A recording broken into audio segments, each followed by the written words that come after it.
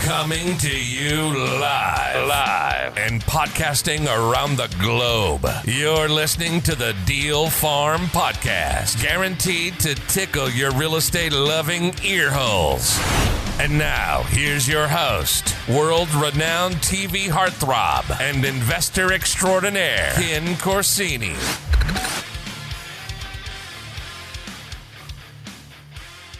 Hey, this is Ken Corsini with the Best Deal Ever Show. Today, I'm joined by my new friend, Sterling White. Sterling, how you doing? Hello, everyone. Go ahead, get your notepad out, get your popcorn ready, because there's going to be some absolute fire that is dropped. Nice. I love the enthusiasm. Sterling is going to bring it. I can already tell, man. He's got some nuggets of wisdom for us today. Hey, but first, Sterling, tell us where you're from and what you do.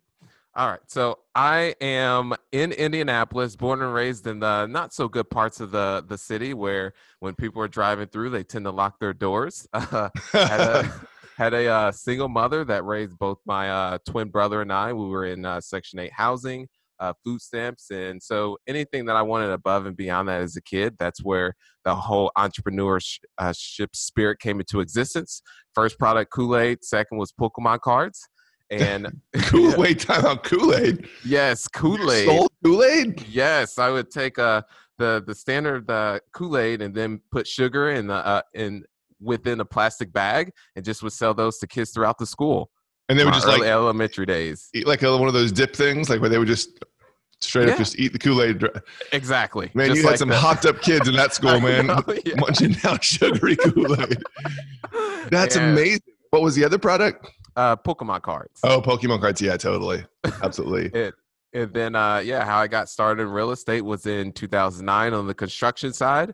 And that's when I fell in love with real estate as a whole. Not so much construction, because I was taking mortar, mixing it. I was a laborer and provided it to the bricklayers. Huge respect for those guys, but that wasn't a fit for me. And shifted to single family home investing and bought my first deal at the age of 23 years old. This is 2013. No money out of pocket. And I actually had negative funds in my bank account because I over-withdrew it, but was still able to overcome that. And then was able to scale up to 150 single families. And then in 2017, entirely shifted to multifamily, was able to get up to just under 600 units. 600 doors? 600 doors, correct. Yeah, that's amazing. And so how many single families did you do? Close to about 150 owned. Owned. And do you still have that portfolio? No, completely out of single families. Wow. So you sold the portfolio and then just reinvested into multifamily? Correct. Yes. Man, that's amazing. And how long have you been doing this? You said since 2009. 2009. Investing-wise, 2013. Okay, gotcha. You know, it's interesting. I have met a handful of folks that kind of started on the construction side, and you're working for an investor probably, and you see what they're doing. You're like, this isn't rocket science. I mean, I'm doing all the work. I just got to figure out which houses to buy and how to sell them, right? Exactly. And so, were you working for investors at the time? No, I was working for an investor, but I didn't see the high level in terms of what was going on.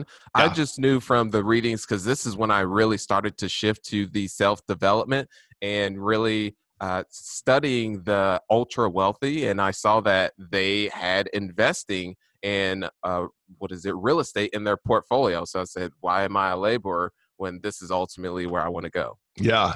Any particular books or education that kind of changed your mindset? Rich Dad, Poor Dad. I knew it. That's I set you up because I knew you were going to say it. I just wanted to hear you say it. the layup there. The layup. Everybody, man, it's amazing how many people it's changed their lives. It's changed their perspective. So good for you for reading that, man, and taking action. Yeah, there was him that was a huge influence on me. Earl Nightingale, which is probably dating myself a little bit, but he's a similar motivational speaker to like Tony Robbins, Zig Ziglar. He's around the Zig Ziglar era, most likely before them, but he was the creator of listening while learning. And he talks about the strangest secret. And that was an absolute game changer in terms of we become what we think about. So that's when I really started feeding my mind more with positivity. Man, that's amazing. Earl, I've never heard of him. Earl Nightingale. I'll have to check him out. Very cool. So now you're doing multifamily and primarily in Indianapolis, or what does that look like for you now? Yeah, I would say markets are so submarkets around Indianapolis, as well as larger cities that have a MSA in Kentucky. So Lexington as well as Louisville. But interesting. Have deals in Louisville. Nothing just yet in Lexington. I gotcha. And are you primarily syndicating? You're out there finding investors to come into your deals with you? Correct. Yeah, syndications. Okay. And are you basically the operator? Yes. You're managing the operator. Okay. Man, fantastic. All right. So you've been doing this a number of years. You did a ton of single family. You've done some multifamily. Is there any deal in particular that stands out as your best deal ever? So I would say my very first deal that I put together was my best deal ever because that's how I was able to get my foot in the door. And then also there was so many limiting beliefs that I absolutely just shattered through that process. Man, that's good. Even if, a lot of times, if it's not the most profitable deal, it doesn't mean it wasn't the best deal. I mean, if you learn the most, absolutely that could be a best deal ever. So let's talk about, how did you find this very first deal? Gosh, so taking a step back, I tried just about everything. So I was putting up bandit signs. I was doing yellow letters. So picked a specific location. So the person who I ended up partnering with was my mentor at the time. And I didn't have any cash. My credit score, when you would pull it, wouldn't even register. However, I decided, that's how bad it. Like you just had it wasn't that it was bad credit. You just had no credit. No credit. Yeah. Yeah. That's actually probably better than bad credit. You think so? Yeah. And however, I decided to not use that as I looked at it as a problem to be solved. So I found my mentor, and he was looking to diversify from multifamily to single family. And I said, okay, well, I know you don't have the time to find the deals. That's where I come into play. So from there, picked a specific neighborhood, did yellow letters to the homeowners in that location, and then also was putting up bandit signs and then networking with other wholesalers that were in that, were doing deals in that setting as well. And then ended up getting one from a local wholesaler, sent over the deal, vetted it, and then ended up moving forward from there. So you were doing all the right things to find off market, and ultimately it was a wholesaler that brought you the deal. Yeah, exactly. Which can happen. Dude, I've bought more houses from wholesalers when I've been marketing in the same areas. That's just because they got to it first and made $5,000 or $10,000. Who cares? If it's a deal, it's a deal, right?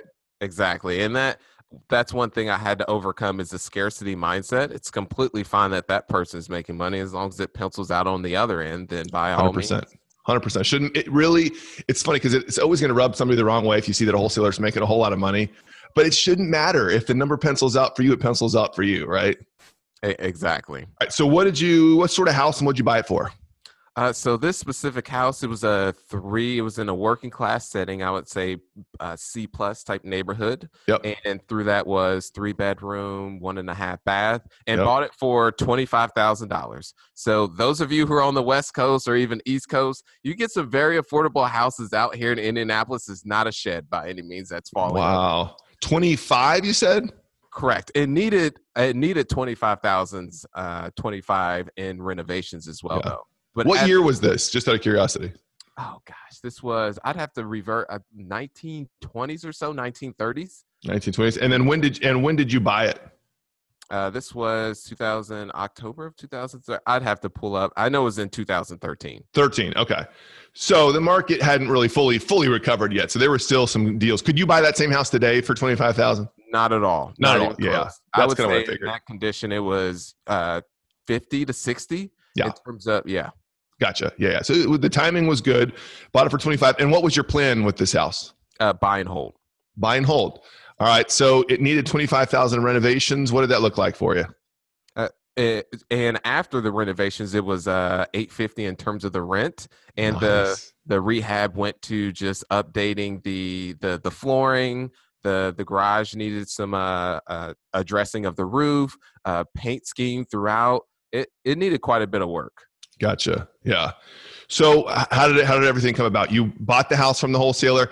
How did you structure that then with your investor, with your mentor? Yeah. So through that is, instead of taking a simple wholesale fee, I could have made $2,000 or $3,000 on that specific one. I requested equity.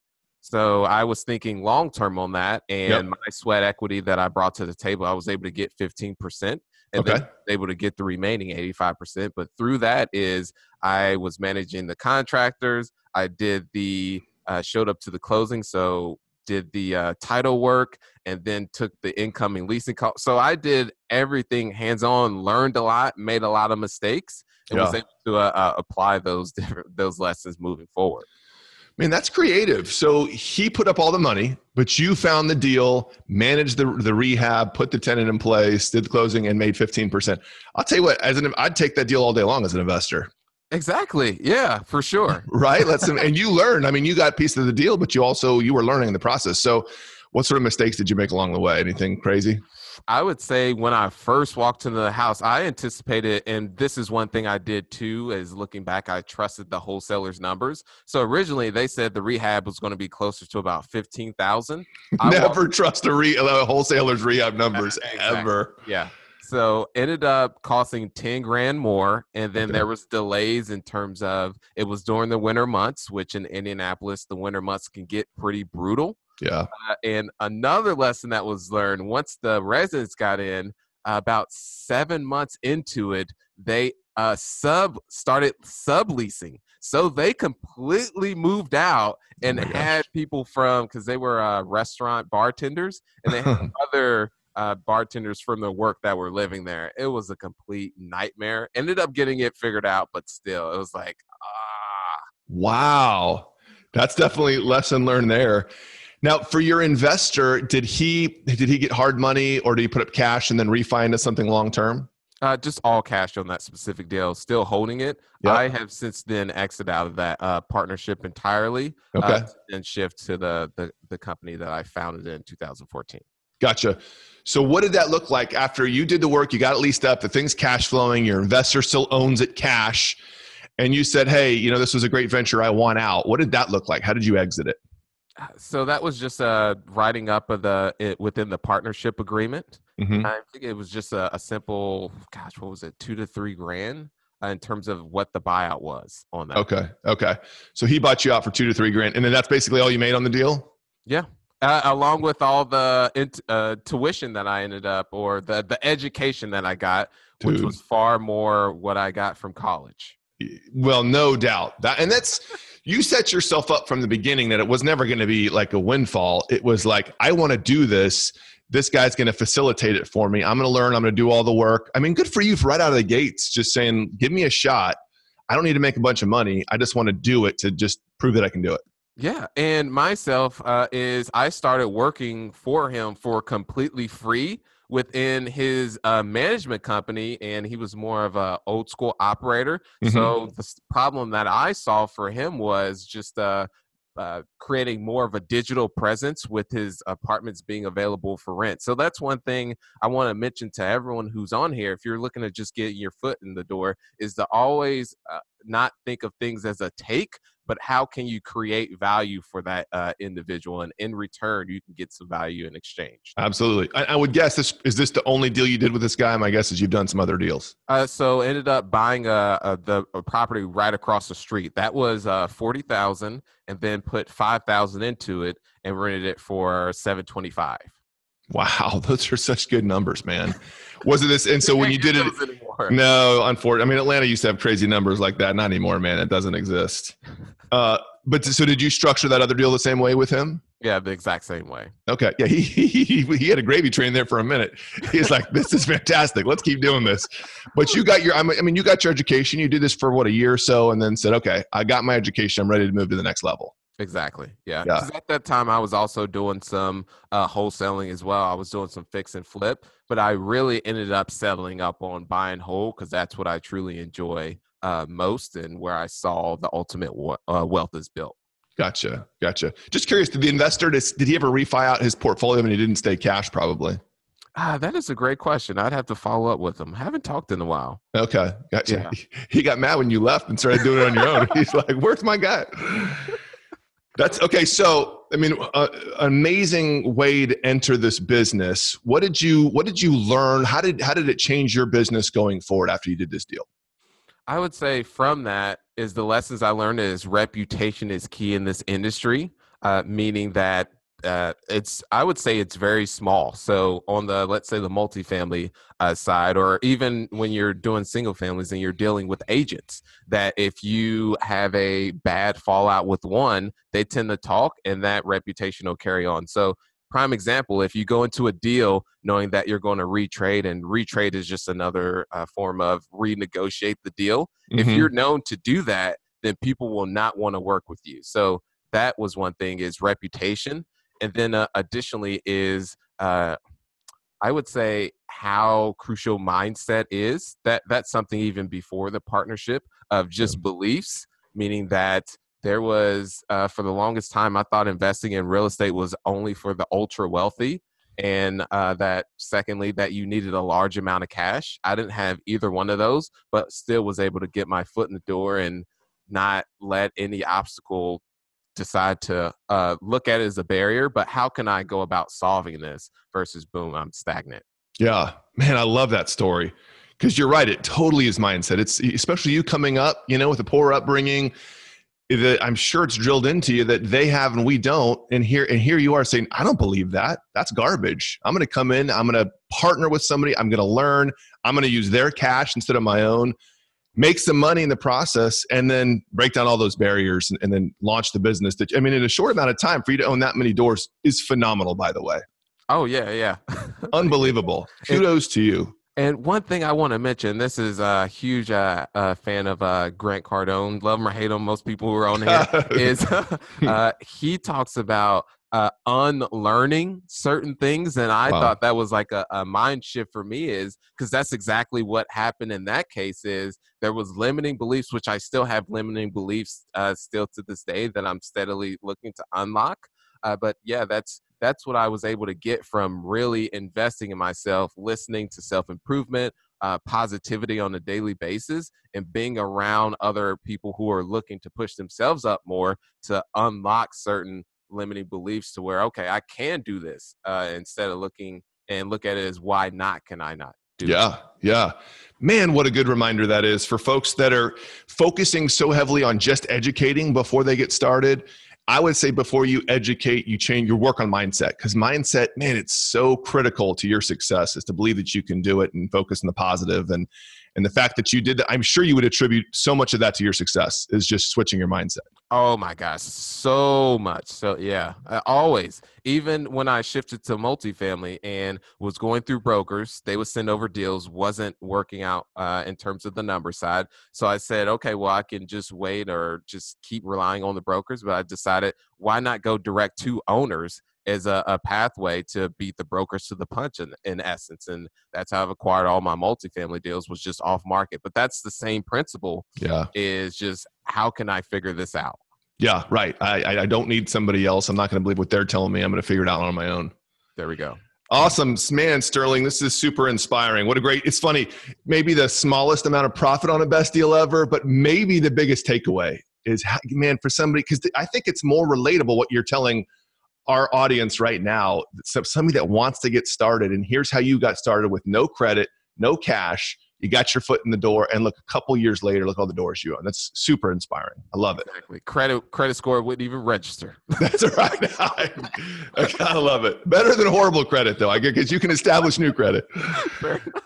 Sterling, man, this was so good. I appreciate you coming on, buddy. For sure. Thanks, everyone, for being on here. All right. Talk soon.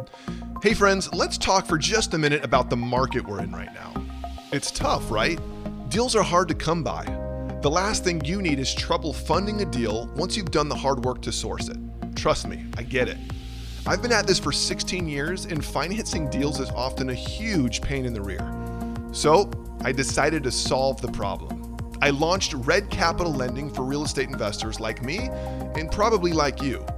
The days of paying 12% interest are over. And if it's taking more than a week for your lender to close, you're using the wrong lender. We've built Red Capital Lending for the sole purpose of providing the lowest cost of investment capital possible. I'm talking about interest rates in the 7s, with the highest level of customer service and with the fastest turnarounds. Our goal is to provide funding within 5 days. If you've got a deal coming up and you're ready to save money and avoid the typical hassles associated with most lenders, take a minute and just submit your deal at redcapitallending.com. We'd love to work with you and show you just how easy it can be to fund your next project. Again, redcapitallending.com. Okay, so let's get back to the show, except in this segment, we're going to talk about the deals that didn't go so well. Hope you enjoy. All right, I'm with my friend Sterling White out of Indianapolis. And Sterling, I want to hear about your worst deal ever. Okay, so my worst deal is just upon reflection is to always listen to the seller when they are talking about what needs to be done to the property and just really honing in on what type of repairs need to be done. Because on one deal that I ended up looking to acquire, ended up losing $9,000, and this was just in the due diligence phase. Oh gosh. So is this, I know that you transitioned from single family to multifamily. Was this one of your first multifamily deals? Yes, it was. Okay. Yeah. Cause as I say, single family due diligence doesn't usually cost that much money. I mean, but a multifamily it can cost that much, and it can be money well spent. So what did that look like? How big was the property? It was 118 units. 118 unit multifamily in Indianapolis? This was in Cincinnati, Ohio. Oh, Cincinnati. Okay. All right. So not even in your market. I'm just curious, how'd the deal even come to you? This was off market. So just going cold call. So by far, I know some people, when I mention cold call, they're like, oh my gosh. But yeah, cold calling does work. So you were cold, you bought a list, you skip traced it, and you cold called the owners of multifamily deals. That is correct. Okay. Killer. So cold call to this owner. He says, yeah, I got something. What did that look like? In terms of the numbers, it was around about, was it 40,000 per door? So 40 times 118. Okay. Yeah, I mean, that sounds pretty freaking good. What was the rent on those things? You remember? Average rent was $700. Okay. So roughly around that. So working class setting. Yep.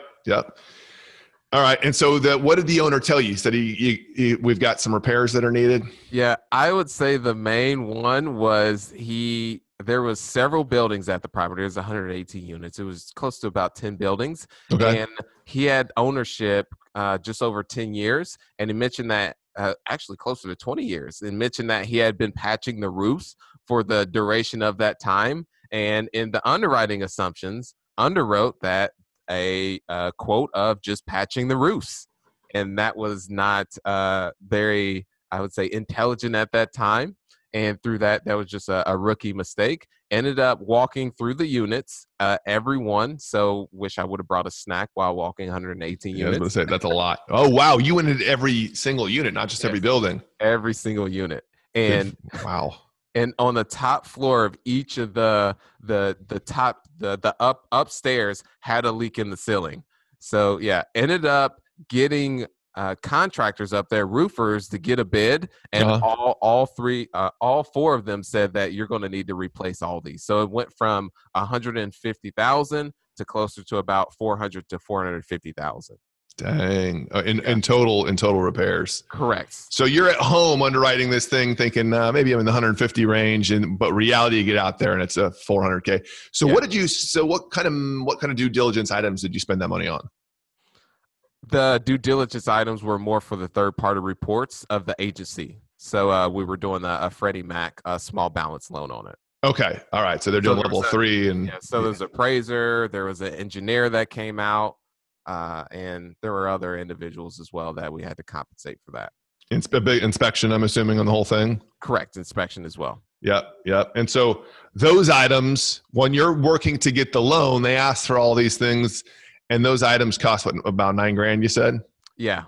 And some, depending on the market, may cost even more. Yeah. And so $9,000, you're into this thing, and you realize, oh my gosh, I'm not going to spend $150. I'm going to have to spend $400 to get this thing. And what the pro forma just sort of roofs. That's just on the roofs.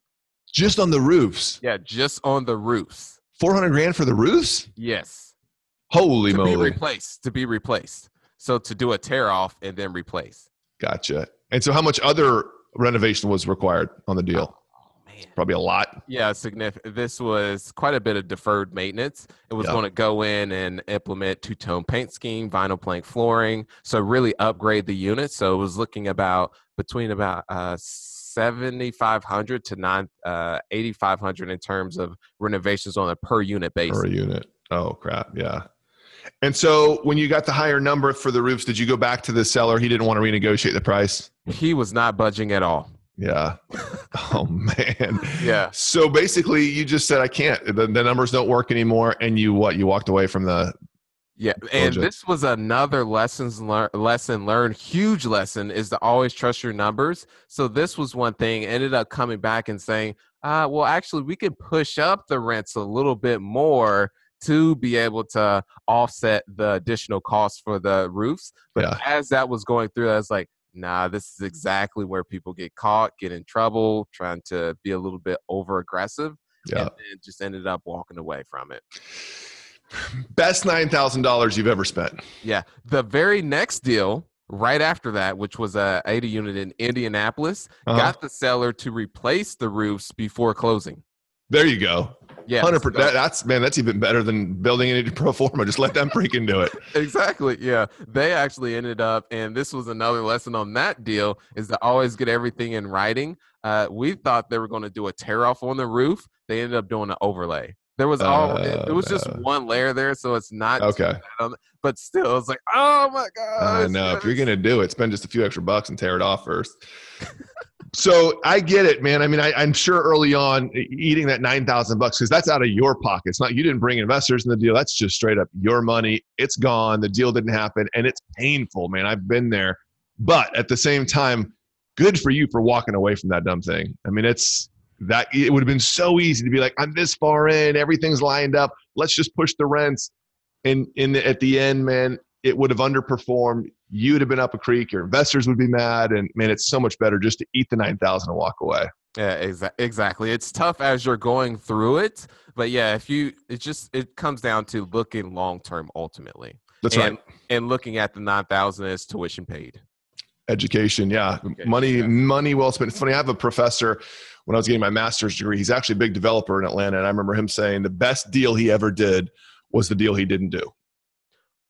Wow. Which makes it, I mean, I remember clearly back in 2009, him saying that, and that hit me. It's like, you know what? That is so right. Don't force a deal if it's not the right deal.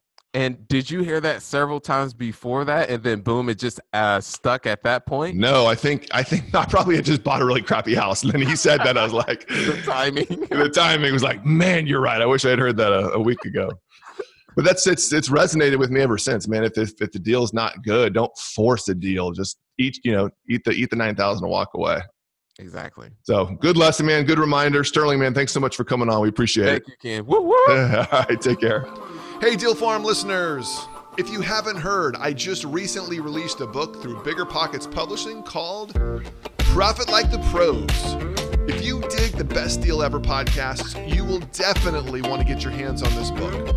I take 25 stories from some of the top investors in the country and distill them down into 25 separate chapters that will not only entertain you, but educate and inspire you in all different facets of real estate investing. From wholesaling and flipping to self-storage, multifamily and commercial, we get into the details of short sales, subject twos, and even land flipping. And whether you're a brand new investor or you have years of experience under your belt, I promise you this book will engage you. If you would, take a minute, go to Amazon and order this book, Profit Like the Pros. And if you like it, please leave us a review. Thanks so much, folks, and I will see you on the next episode of The Deal Farm.